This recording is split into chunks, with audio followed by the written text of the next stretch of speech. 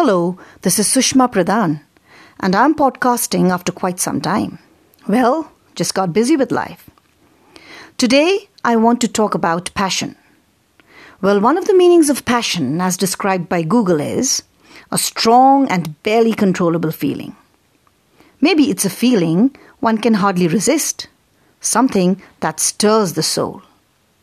Well, I have many people around me who follow their passion.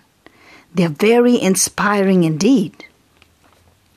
One such person is my nephew, who studied engineering, but his passion lay down in making videos and creating films. Well, basically, creativity is his passion. He has a mind-blowing capacity to inspire people around him and touch their lives. He has a quality to feel.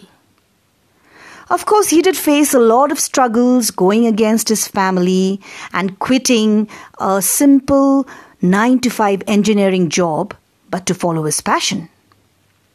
But he did it. And I'm sure there are lots of people out there who have had that courage to follow their passion and have become successful.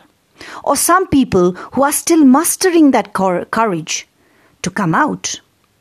Well, to all the people out there who have had the courage or who are still mastering the courage, cheers to them and lots of good wishes.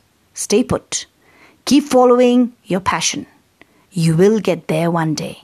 Thank you.